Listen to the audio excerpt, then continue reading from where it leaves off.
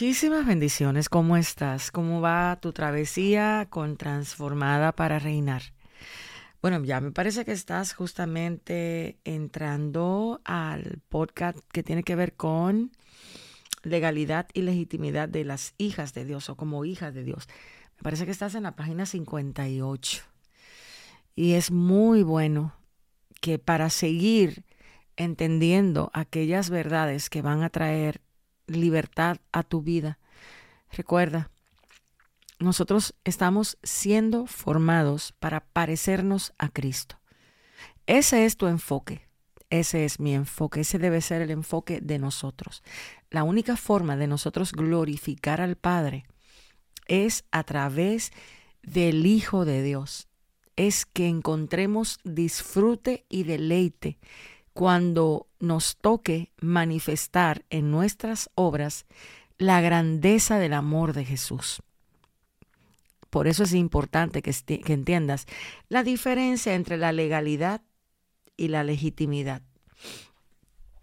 Puedes tener legalidad porque alguien te haya comisionado, alguien te haya ungido, alguien te haya señalado, te hayan dado una palabra profética y tú estés haciendo cosas para el reino de los cielos. Pero detente aquí, porque legalidad y legitimidad no es lo mismo. Tú puedes desarrollar un ministerio, una función eclesiástica, porque se te otorgue, se te delegue la autoridad para hacerlo, pero solamente tienen legitimidad en el reino de los cielos aquellos hijos de Dios que han nacido de nuevo, han nacido del agua y del espíritu aquí en la tierra. Jesús, cuando Nicodemo vino donde él, Jesús le responde y su respuesta traza el por qué es importante este tema justamente en este capítulo. Dios no te llamó a trabajar para Él. Dios te llamó a tener relación con Él a través de su espíritu, a través de la voz y el sonido de la voz de las escrituras que están escritas por causa del último pacto en tu corazón. Es a ti que te corresponde entender justo esto. Dios no te llamó para que sanaras tu estima a través de hacer cosas para Él. Eso no tiene sentido. A veces nosotros queremos exponer lo que hacemos antes de entender lo que somos. A muchos se le puede preguntar, ¿qué haces en el Señor? ¿Cuál es tu propósito? Y se sienten algunos que no entienden. Otro dice, mi propósito es escribir, o mi propósito es cantar, mi propósito es producir, mi propósito es profetizar, mi propósito es orar. No, tu propósito es parecerte al Hijo de Dios aquí en la tierra. Eso es lo que la palabra enseña. Por eso es que es necesario nacer de nuevo. Jesús en Juan capítulo 13 dio una instrucción que es la que marca la línea divisoria y nos enfoca hacia las cosas de arriba. Él dijo, vayan, hagan discípulos. Y les dice, amen como yo os he amado. El propósito nuestro es amar como Jesús amó, con todo lo que esto conlleva, Entonces, esto solo se logra cuando uno nace de nuevo. Y nacer de nuevo no tiene nada que ver con ir a la iglesia. De hecho, conozco muchas personas que después de encarar la verdad del evangelio, ellos mismos dijeron, yo reconozco que yo apenas tengo 15 años en la iglesia, pero hace una semana es que sentí que mi corazón creyó realmente en Jesús como mi Salvador. Y nosotros en este libro, en capítulos anteriores, tenemos un podcast que habla del nuevo nacimiento. Y es justo por esto, porque tú puedes creerte que tienes legalidad para servir en un ministerio, pero ¿naciste de nuevo?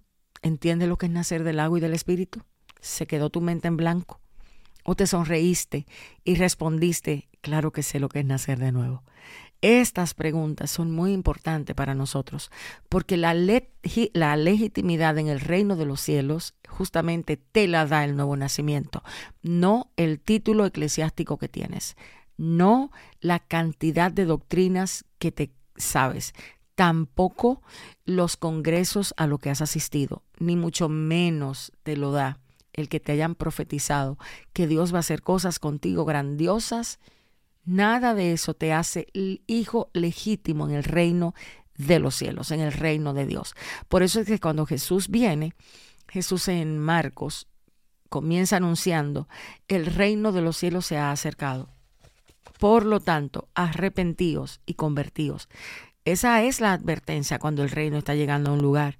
Porque para nosotras entender las leyes del reino, las doctrinas del reino, la cultura del reino, requerimos la capacidad que proviene de haber nacido de nuevo para no solamente entenderlo, sino el poder para poder ponerlo en práctica. Entonces es sumamente importante que esto lo tengas claro.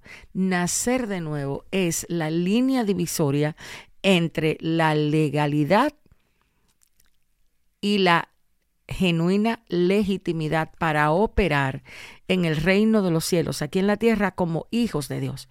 Muchas personas, cuando vienen al Señor o cuando vienen a la iglesia, vienen con todas sus cargas, todas y cada una de sus cargas.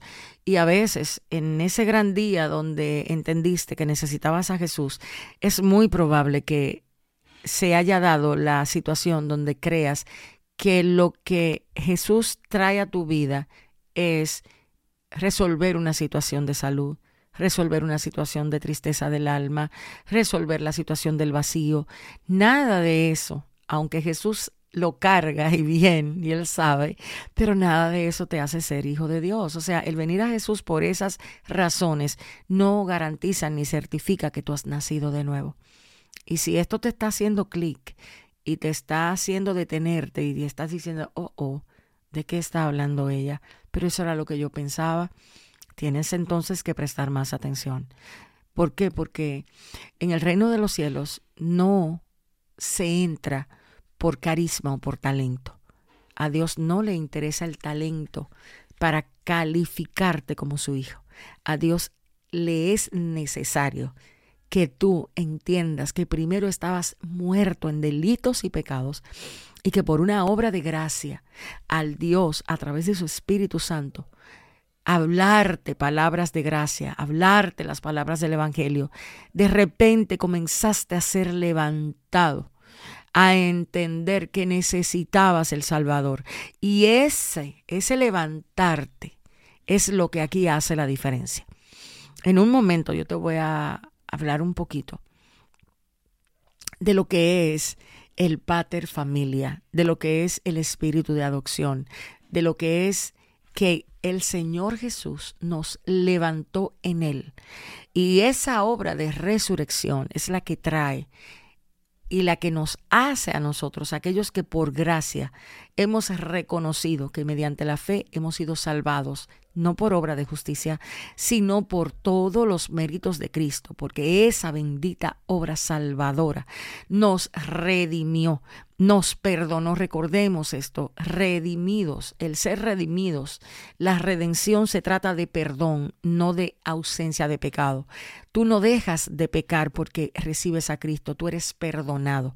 Y a medida que la naturaleza del Hijo se te va revelando, a medida que vas alimentándote con la leche espiritual no adulterada, recibes el poder para caminar persuadido de que las buenas obras que Cristo determinó que tú hicieras, porque eres hechura suya, han de ser hechas. ¿Por qué? Porque vas caminando como hijo de Dios en la tierra. Entonces tu legitimidad parte de ahí. Si eres hijo de Dios, estás legítimamente aprobado en el reino de Dios. ¿Pero para qué? Para jactarte y decir, yo soy hija de Dios, yo soy la ungida, yo soy la que estoy empoderada. No, no se trata de eso. Se trata de conocer el carácter del Hijo de Dios y que tu ser lo pueda absorber hasta aferrarse tanto al carácter de Jesús que tú y Él se vuelvan uno en ideas, uno en estilo de pensamiento, uno en acción. Quizás ahora mismo estés lejos de ese estándar, pero eso es la naturaleza divina Esa es la razón del por qué Dios te dio el poder de llamarte hijo de Dios. ¿Recuerdas ese podcast? Exousia, devuélvete si tienes que devolverte. Y entiende que esa capacidad que a ti se te otorga, esa capacidad que a ti se te da de ser hija de Dios, viene con todo lo que eso requiere. Y esto lo que quiere decir es que todo lo que Dios entiende que tú estás llamada a hacer, pero sobre todo a hacer, de somos, de persona, se te capacita mediante el poder de la gracia influenciadora de Dios sobre tu vida. Eso es gracia. Gracias es charis. Esa palabra que en griego quiere decir influencia de Dios sobre el centro de tu ser, que es lo que llamamos corazón. Esas emociones, esa voluntad, ese deseo, esas intenciones, eso debe ser gobernado por Dios y es influenciado mediante la obra de gracia para que vivas de acuerdo a las normas del reino, a las leyes del reino, a la cultura del reino. Allí en el reino no hay competencia. En el reino no se trabaja por competencia, se trabaja para glorificar al Hijo de Dios. ¿Me vas comprendiendo? Fíjate que cuando estamos hablando de obediencia, y te hablo de eso porque tengo ahora mismo el libro abierto y veo el párrafo 72, donde dice, es en este nivel de obediencia que se nos abren las puertas de todas aquellas cosas que se encuentran bajo la protección y el cuidado de Abba Padre, y que nos da legalidad y legitimidad para operar mediante el poder del Espíritu. Mira, una de las cosas más importantes que nosotros debemos de entender, que cuando el reino de los cielos viene, cuando el reino de los cielos se acerca, nosotros comenzamos a tener una forma de pensamiento totalmente diferente. Te explico por qué. Porque en el reino de los cielos no hay segundas opiniones. Está lo que el Padre determina y punto. Para muchos de nosotros esto es cuesta, hasta cierto punto, hasta cuesta arriba. Jesús, por lo que Él padeció, fue que aprendió la obediencia.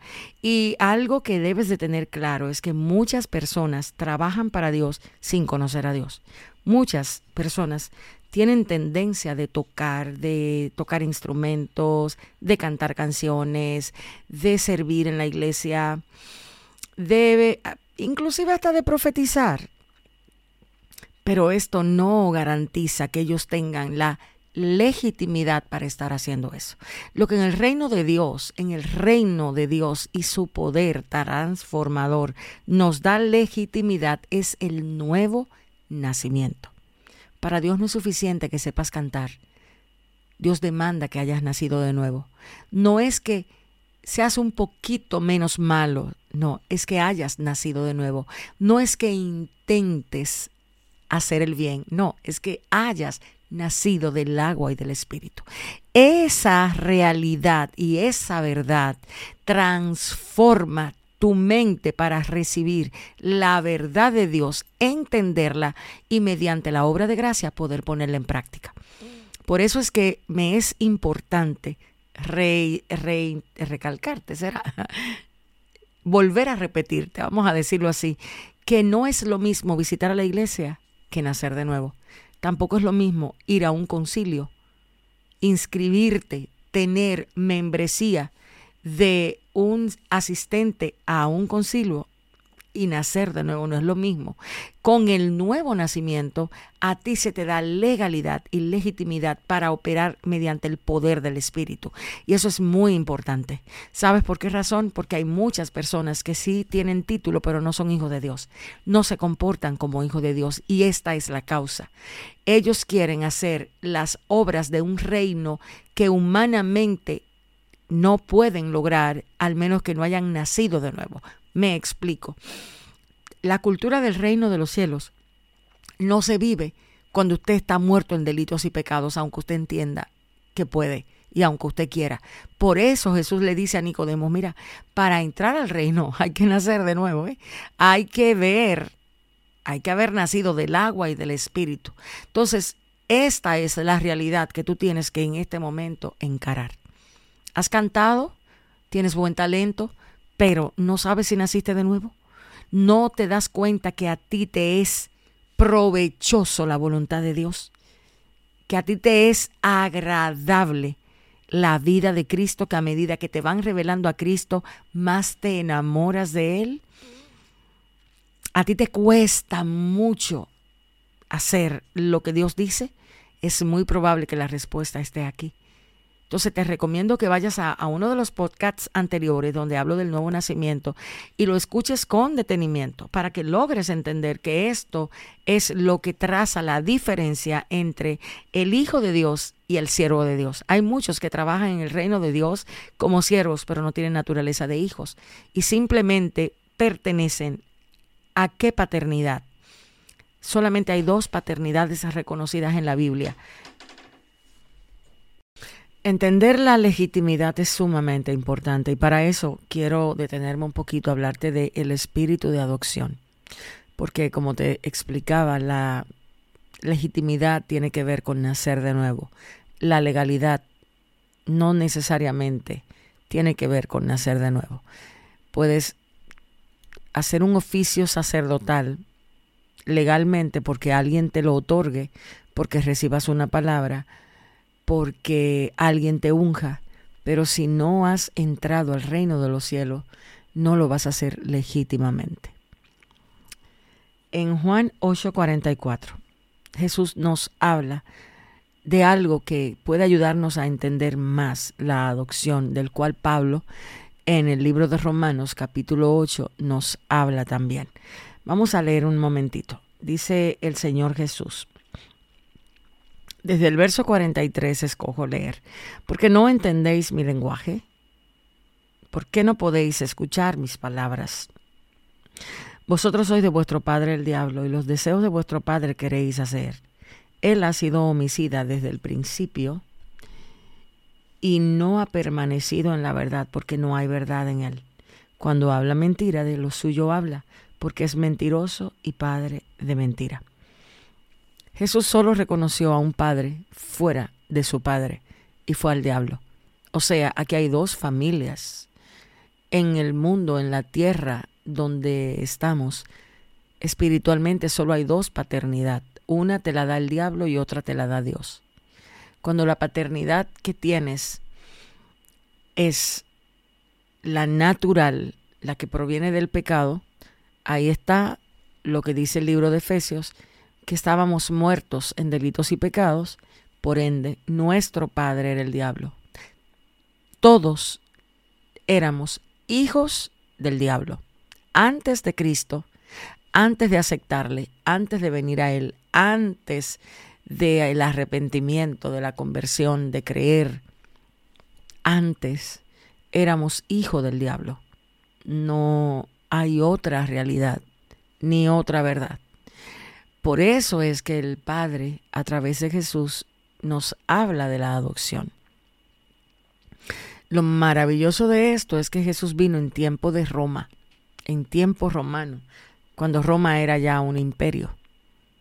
Y nos ayuda esto a entender de qué se trata esa bendita paternidad que Dios nos otorga cuando nacemos de nuevo. Dios pasa a ser nuestro Padre. Pero ¿quién era en Roma el pater familia? ¿Alguna vez has escuchado ese término? Es sumamente importante que entonces prestes atención, porque en Roma el pater familia se consideraba que él era la familia, él, y que sus hijos le pertenecían, Por ende, sus hijos no tenían voluntad. En el pater familia o en el sistema familiar de Roma imperaba la voluntad del padre, lo que le llamamos pater familia.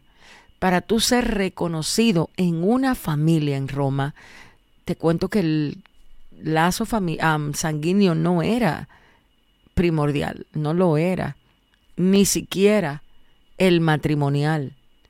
Necesitaba el padre. Una vez la comadrona o un hijo naciera, la comadrona lo colocaba en el suelo y el padre lo levantaba. Este acto representaba el acto jurídico donde la voluntad plena del padre escogía a este hijo y lo traía a la familia. Es por eso que necesitamos entender que cuando tú eres hijo de Dios, cuando se te otorga la exousia de ser hijo o hija de Dios en este caso, algo poderoso acontece dentro de ti. Y es que tu ser recibe como si fuera un ser superior dentro de ti. Y obvio, ese ser es el mismo Espíritu de Dios que empieza y le da vida, no solo a lo que estaba muerto, sino a todo aquello que te iba a permitir entender, conocer y tener genéticamente, espiritualmente hablando, ese gen de la voluntad de Dios que te iba a llevar a operar de acuerdo a la naturaleza de la familia que a ti te adoptó. Por eso es que Pablo muy claramente lo dice en Romanos 8, verso 15, pues no habéis recibido un espíritu de esclavitud. ¿Por qué él habla de la esclavitud?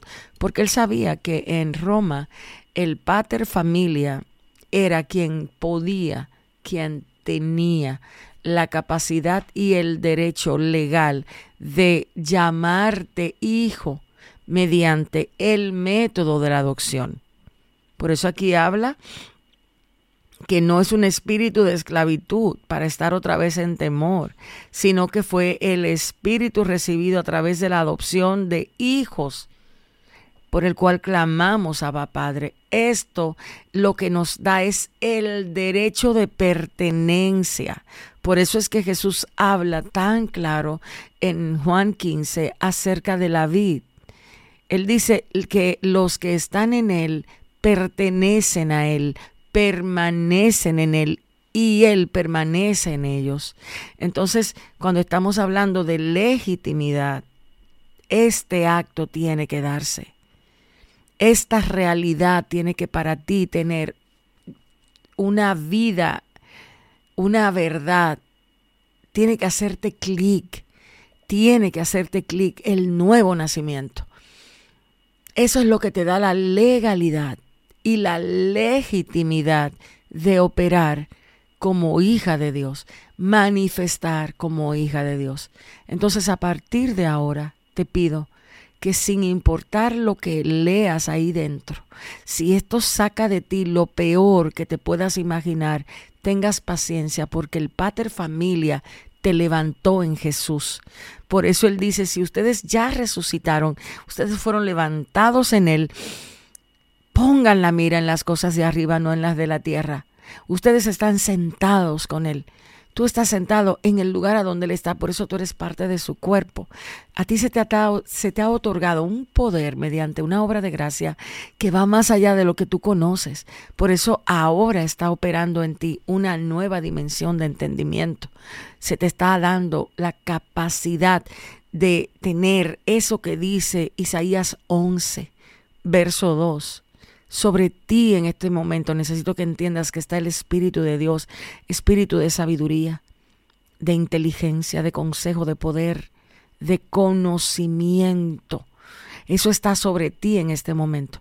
Y tú vas a entender verdades profundas, realidades de tu interior. Y en vez de correr, y en vez de temer, y en vez de mirar hacia atrás, te aseguro que pongas tu mirada hacia adelante.